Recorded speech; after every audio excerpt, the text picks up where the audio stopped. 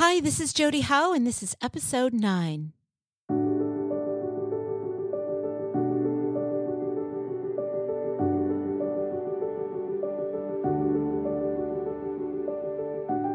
Welcome to the Air That I Breathe podcast.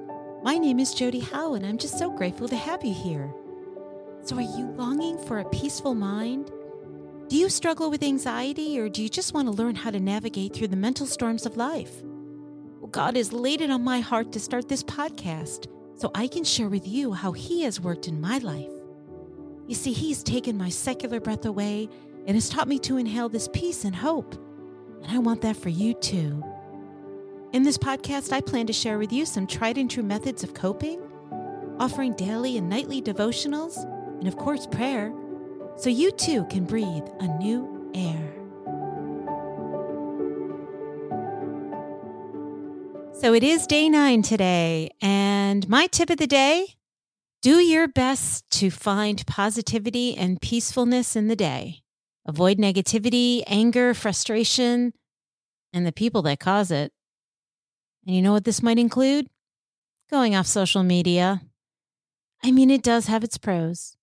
And I love that I can see my friends and family from afar. Anything from having babies to seeing your children grow or hearing about your exciting accolades.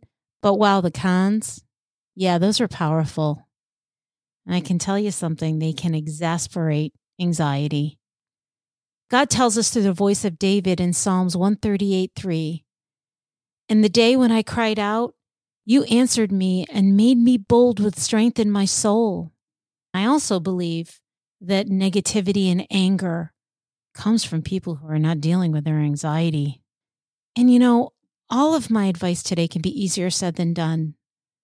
But negativity and toxic people, they just simply encourage and they can build up the anxiety in us. And I know that it's not our intention to be in toxic relationships or even have family members that are difficult to deal with. I get it. This may be unavoidable. However, as you begin the healing of your own heart and trying to get a grip on this anxiety disorder, you just might have to limit the amount of time shared around these negative people, because most of the time their negative circumstances, well, they become yours. And you know what? Social media speaks for itself. So putting your mental health first can be the start in allowing you to feel stronger and better equipped to handle everything that can come your way from a negative perspective. And as you try to prosper through healing your anxiety, you might just have to look at what's around you and take a break, at least for the short term. So let's pray. Father God, there are negative people and circumstances in the free world, and sometimes it encourages my anxiety.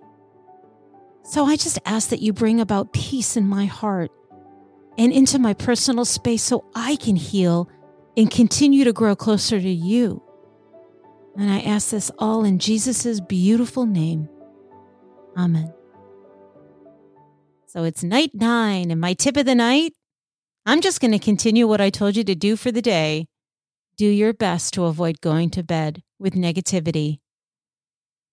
Regardless if you've had a difficult day that might have included arguments, conflict, or frustrating experiences, friends, I have been there. Bring on some meditation and focus on God for your evening and ask Him to bring that positivity and peace. Use some of the tips I've given you in days past by bringing in some essential oils and some worship music, or things that are going to bring you just to a place of calm. Read a great book, a devotional, get into His Word. You know, it's really important that you make the effort. And when you make the effort, I really believe that you reap the rewards. So God tells us in 2 Corinthians 4:16-17, "Therefore we do not lose heart, though outwardly we are wasting away, yet inwardly we are being renewed day by day. For our light and momentary troubles are achieving for us an eternal glory that far outweighs them all." Friends, Problems are a part of life, and in some instances, unavoidable. But as you start to build a stronger relationship with Jesus Christ, you will see that troubles can be momentary, and the mental load will lighten because you trust in Him.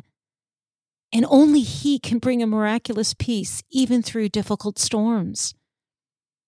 I truly believe you will start to see that problems in your life were manifested because you took them on unnecessarily.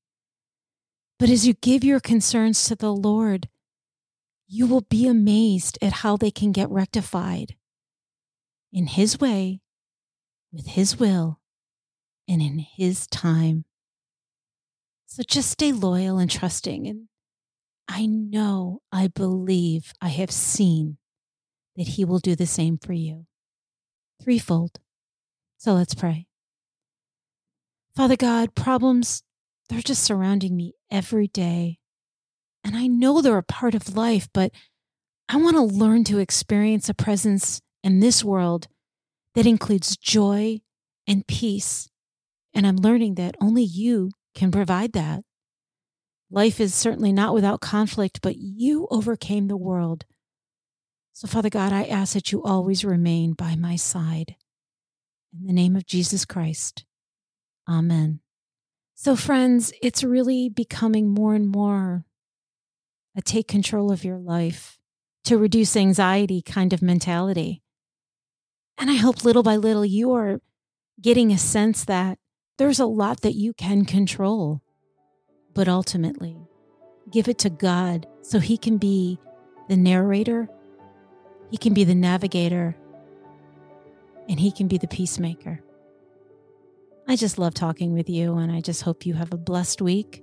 We'll see you back here next week. Bye.